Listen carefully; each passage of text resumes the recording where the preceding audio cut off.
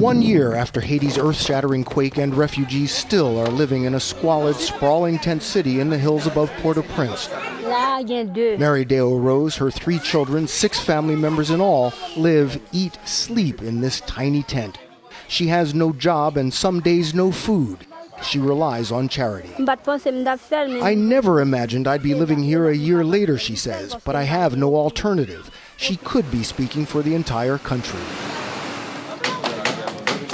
This is the sound of Haiti rebuilding. 1 year after the temblors shook Haiti to its foundation, that sound is surprisingly rare. The quake left 15 million cubic yards of rubble in Port-au-Prince, enough to fill 5,000 Olympic swimming pools. Less than 20% has been cleared.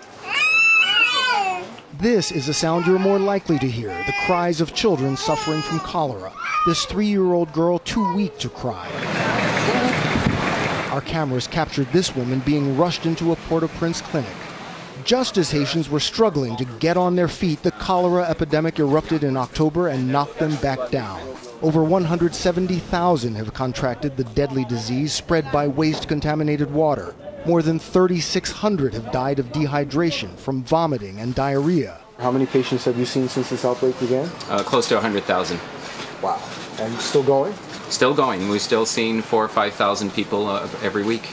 Survival is a daily struggle for the hundreds of thousands of Haitians still living in tent cities across the country, like the one where Mary Deo Rose lives on the golf course of the once Tony Pétionville Country Club.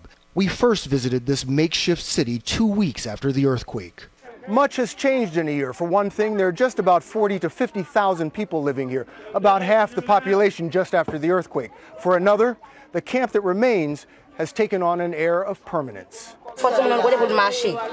Pigs shouldn't live like this, says shopkeeper Natasha Fontenay. International donors pledged almost $6 billion to earthquake recovery. Only $2 billion has been dispersed. Why? Relief workers say they're being cautious to make sure the money goes where it can do the most good. To be fair to them, they have a right. They have people to represent. They have a right to know that there's a model that's likely to work.